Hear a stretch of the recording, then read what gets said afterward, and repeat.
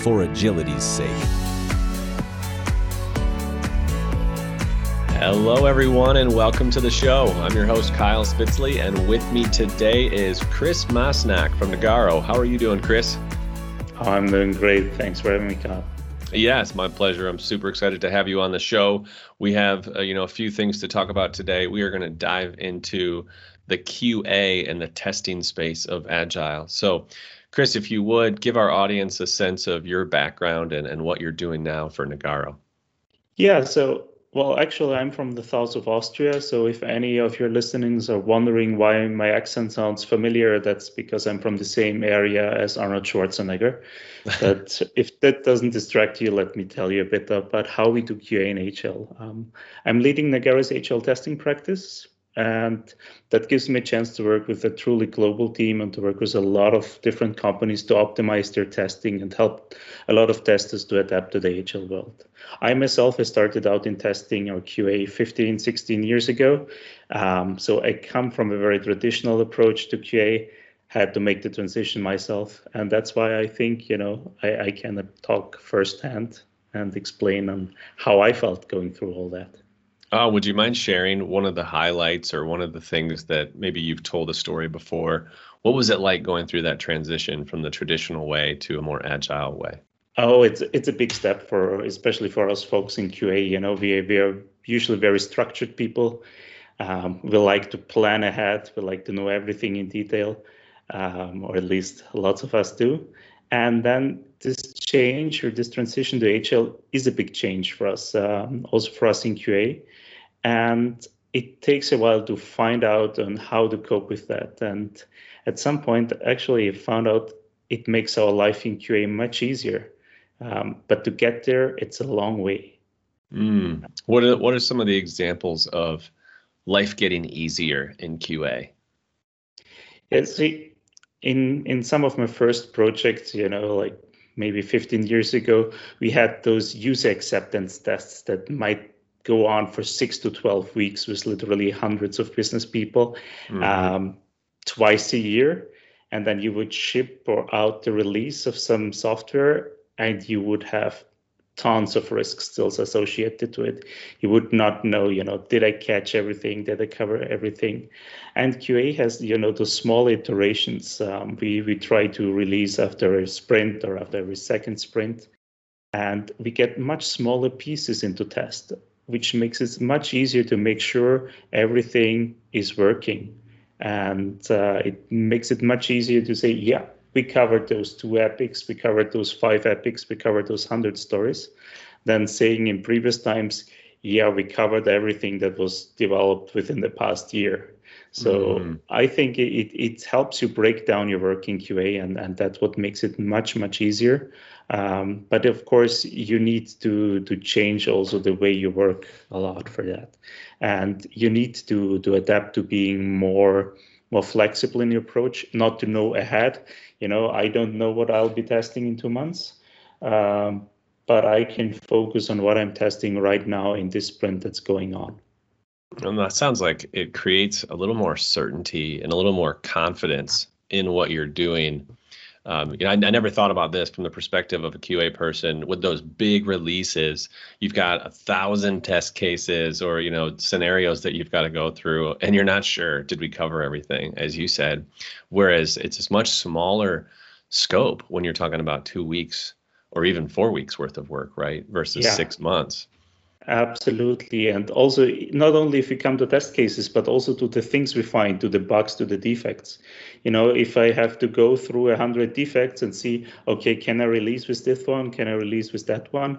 That's much more complicated than, just saying, okay, this epic works, this epic doesn't work. We put the feature flag on, we release it. We put the feature flag off, we don't release it. Maybe we release the code to production, we still keep on some testing and then switch on the feature flag when we're confident to do that.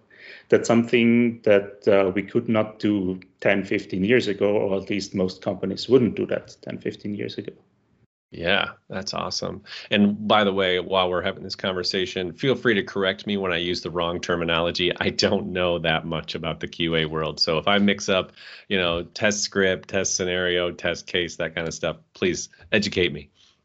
Yeah, I'm not going to start here now a 2-week podcast on QA terminology. It's also used different in every company. I'm fine with that. We just adapt the basic ideas. We want to verify that everything works as it's supposed to work.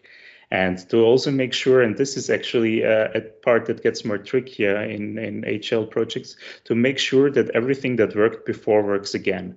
So if we have, a sprint release, we would like to make sure that also the stuff that worked in the sprints before is still working.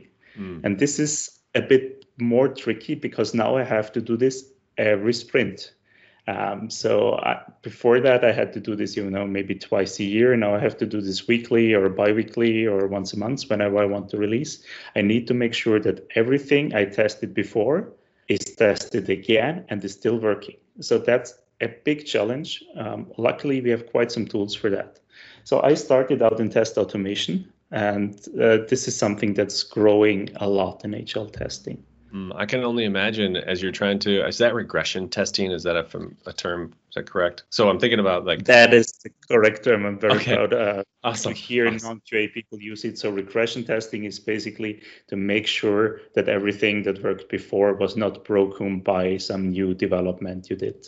Right. So as we're putting new things into the production environment, it is interacting with what's already there and could potentially break it, right? So the idea is that we have to do this every time we're putting something into production. And so it sounds like, given that this is happening every 2 weeks or so, there is a ton of testing that has to happen. And I can only imagine that manually doing all that isn't going to be feasible. So tell me a little bit more about how you and the teams are using automation in your agile environment. Yeah. Let me lead on with manual testing is still very important and something you cannot live without it. At the same time, you cannot really handle an HL project without doing tons of test automation. And this means automation on every level, on the low level, on the code level, with unit tests, with integration tests.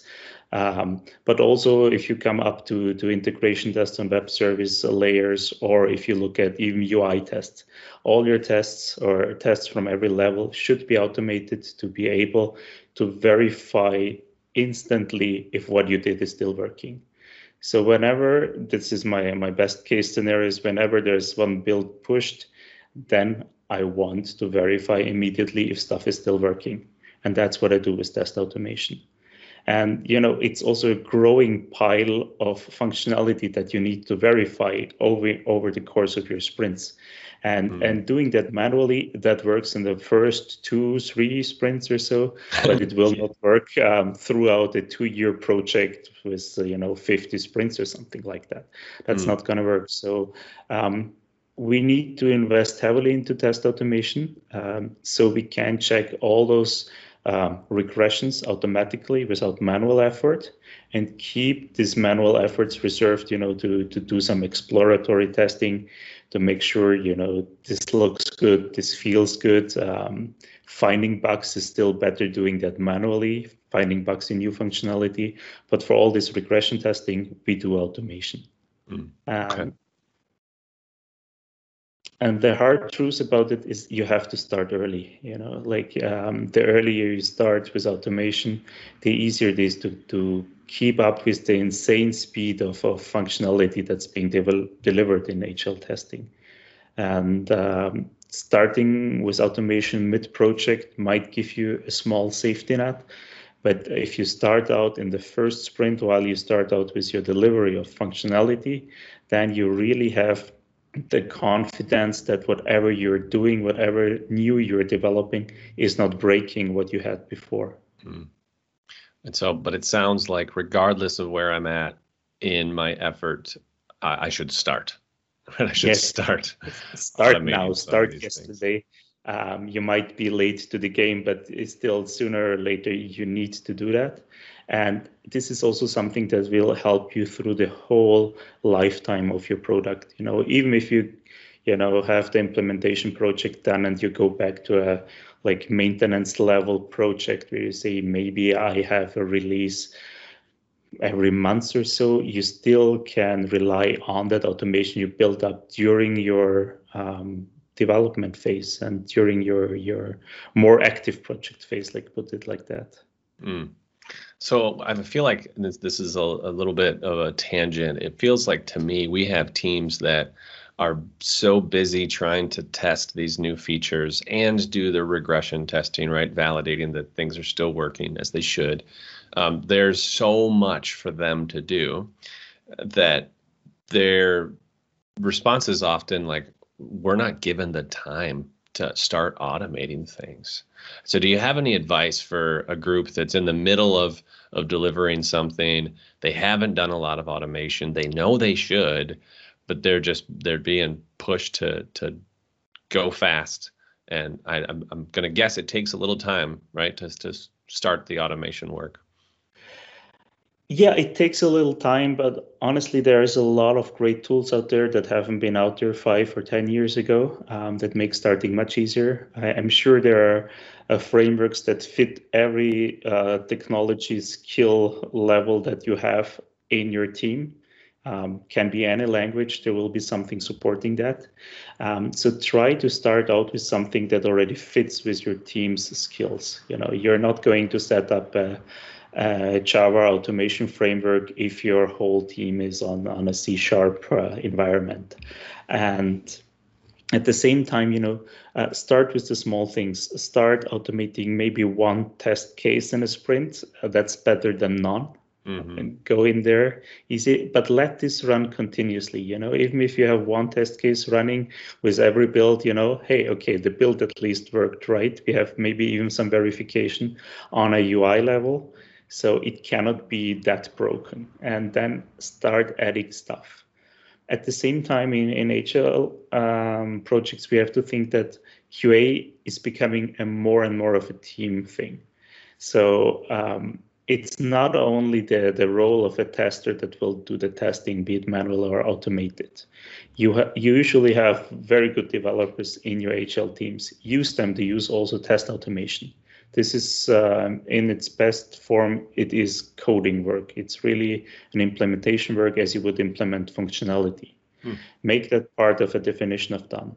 At the same point, involve everyone in manual testing. We saw HL teams that did, Friday afternoon, 1 hour is reserved for just sitting down, everyone do some exploratory testing, and you get, if you have a team with diverse backgrounds, you get quite far with that, even though it's not structured testing, but you get quite far with that. And so I see the tester or the QA responsible in those HL teams and environments more of a coach trying to help the team reach quality delivery than, being responsible of testing every single test case themselves. That's awesome. It sounds like I was just recently talking to one of our QA leads, and he was talking about something similar as they went through some technical craftsmanship coaching. And they said, as a team, as a group with developers and the QA folks together, so what we're trying to do is to get everyone to be doing the QA and even having QA people involved in the development. And like my first reaction is, if I'm a QA person, I'm not a developer, but I don't know enough about it to speak to it. But it sounded like that actually made a huge difference in elevating the team's shared understanding of how it works, how it should be tested. So what's been your experience in those kind of teams where you get that crossover between the roles? Oh, this is the sweet spot. This is, when you really experience this kind of, now this is a team that's really working together. Now stuff is delivered and in quality. And yes, have the different roles work together. We often, do some pair programming when it comes to unit testing, where we have tester and developers sit together, develop the unit tests. Tester might not be at the programming level or at the implementation level of a developer, but he might know a thing or two about how to implement a good unit test. And this is knowledge you need to leverage. At the same time, we try to spread testing knowledge to product owners or to business analysts in the team, because they already have the knowledge about the functionality. Let's just give them some methods on how they can test, some practices that are good, and how to make sure they cover the most with the little time that's there. Because it needs to be clear, we can never test everything. It always is a risk reward kind of situation where we have to see what will be maybe not tested, and you will have areas where you have to test more, you have the areas where you test less, but you cannot live without it. Yeah. So this reminds me of, I'm thinking back to our first conversation, talking about the traditional way of doing testing and having these big releases and big UAT testing events. That makes it feel like throughout the majority of the build effort, right, the designing and building, you're not actually doing any testing. And there gets to be this point where everything's kind of pushed to the end. And then it's like, all right, now test everything. Is that true? It is true. It is true usually in the beginning of an HL transformation. So the teams get prepared. Now we do some HL delivery. QA processes, QA practices are mostly forgotten or not given that priority because you want to deliver functionality quickly. Right. The quality part, this is where traditionally we try to save some time. So this is a bit frustrating for me sometimes, when I come into an organization or a team that just started with the HL transformation. They're all energized up and say, yes, now we do that, but they completely forgotten what it means for testing and how do we do testing. And what happens to you is you have a 2-week sprint and you get 90% of all the stories delivered on the last day of the sprint. And they say, okay, dear tester, please test those stories. So usually we sort this out after 1 or 2 sprints because the team sees, oh, wait, if I don't leave time for QA or if I don't actively participate in QA, the story won't get closed. And this affects my velocity for the whole team. So it's not just the tester's fault, but we all need to work together, maybe deliver stories earlier, maybe show earlier commits to the testers to get a good velocity throughout the sprint and not, have your burn down charge be a straight line until suddenly it's all finished with a big bang for that sprint. Right. So it sounds like what's happening is the same situation that would happen with big releases over the course of 6 or 12 months, where it all gets pushed to the end and we do it all at once. The same thing happens on a small scale in a 2-week sprint, right? It does happen, but if it happens on this small scale, we can correct it. Yeah. Because we can correct it in the next sprint already. We do our sprint review, we see what went wrong, and we fixed it. In earlier times, you could say maybe, let's fix that for the next project, and it would happen again in the next project. But if you can, do your improvement cycles on a sprint level, those kind of early mistakes can easily be remedied. Yeah, it sounds like, just the fact that it's every 2 weeks or even if it's every 4 weeks, the frequency of that is so much greater that you would realize we can't keep doing this. This isn't a sustainable practice. We're not going to ship code that hasn't been tested because we didn't give time for testing. So, that sounds like it can be a frustrating, one of those first pitfalls of we're trying to move from this traditional to an agile, sprint-based approach. We're just replicating the problem in a smaller batch. Right? As we're doing the same thing we were before, but we have a much faster feedback loop and learning cycle for us to adapt that. Yeah, absolutely. So what does it feel like for, I want to talk about the manager, like a QA manager. So I know as a QA person on a team, it's probably really clear, like, here's my role, here's what I need to do. And that doesn't matter if it's on a 2-week sprint or a 12-month project. It's the same kind of role, right? But for a manager of that team, what's it look like going from the old world to the new world? How does it feel for them? Oh, that's a very good question. This is a tough challenge and something that I saw through so many organizations. They did their HL transformation, and in the end, you have those QA managers, really good people that know their testing, standing there and saying, like, what is my role now? What do I do? We did not define anything for that. Or if I look at the manifesto, what does it say about my role? Nothing.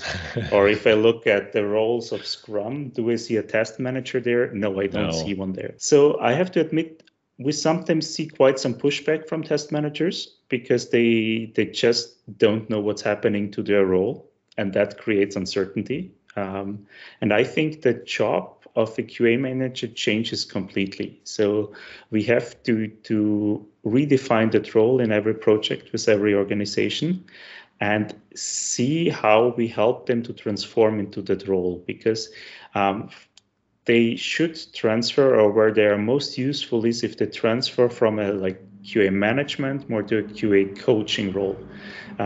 This also fits very well to the whole servant leadership that's going on.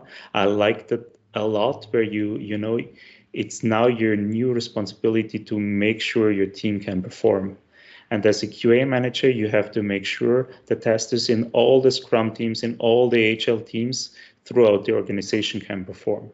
That means, making sure they have the right tools, making sure they have the right skills, but also maybe giving them, some kind of help in escalations, or making sure their voices are heard in every team. Because if you look in QA, you sometimes have people that maybe are juniors, maybe started fresh in the company, in the project. They might not get hurt so easily, and especially if you come into an established team with very senior developers, you might not always be able to argue why what you think is important in QA is important. So if you have then those QA managers from before that are getting more into a coaching role, they can help the testers reach that level. They can help convey that. And what is really important, they can help, setting up transparency throughout the project. And I mean, transparency is super easy for one team in Scrum or in an agile project. But when you have to scale it, if you go on an organizational level, it's really hard to see where you're standing quality-wise. And I think that's a big role QA managers have to still tackle in HL projects and HL environments. So it sounds like we're saying that we have to redefine the role for each project or program, but we want them to be a coach, a supporting role, right? So there's probably some similarities across all of those projects and program, but when you look at each one, it depends on the person's skill set. It depends on the skill of the rest of the team that they're working with. But in general, the role is about supporting the team and helping make sure that they can do and get the necessary attention that they need when they're working on this stuff. Also add to that this idea of I've got to bring transparency to what's going on in the team. Is there I feel like I'm totally messing up what you said very eloquently, but I'm just trying to get a sense of how does this work? Like, how do you get a manager to go from this old QA role to a new one? Like, what do you do to get them there? As you said, I think this is very dependent on the individual person. So I cannot say, dear organization, you have 15 QA managers, they will all become QA coaches in the next 2 sprints. So that's not going to work. But what we usually do is we try to work very individually with those people. I mean, we don't usually see organizations that have hundreds of test managers. It's not a role that is usually that big, especially when you have more a focus on development. But what we try to do is we try to what are actually the individual strengths of those QA coaches or of those QA managers, and then we see, is this someone that can become a coach? Then we'll go, through a lot of skill building when it comes to coaching, because, they have the functional skills, they know about testing, they might not know so much about coaching. So we'll do some sessions, some knowledge building on coaching there. There might also be other QA managers where we say, okay, maybe this is not the right fit for you, but you would make a perfect product owner. So if you have people in testing that maybe are in the organization since a long time, they accumulate a vast amount of knowledge on the products, on the functionality. Often this is at the same level or even bigger than what a business person would have on knowledge for those products, because it's their main time to work with those products. So this is what they spend all their time on. They're not like doing their business using the tool, but they know tools in and out. So sometimes we say, okay, this QA manager might be better fitted into PO role or something like that. Right. Another thing is QA managers have been something a bit like Scrum Masters in traditional projects. So they always had the job of, running behind impediments, trying to fix stuff, getting people to talk to each other. And that role is still needed in agile environments, and even more so. So if you need some carers, someone that makes sure, environments are up and running, that makes sure that deployment happens, that makes sure the skill transfer happens. This is something that QA managers have been doing before. Let's do that again. So there's plenty of work for them to do. It's just going to look a little different than what they're used to.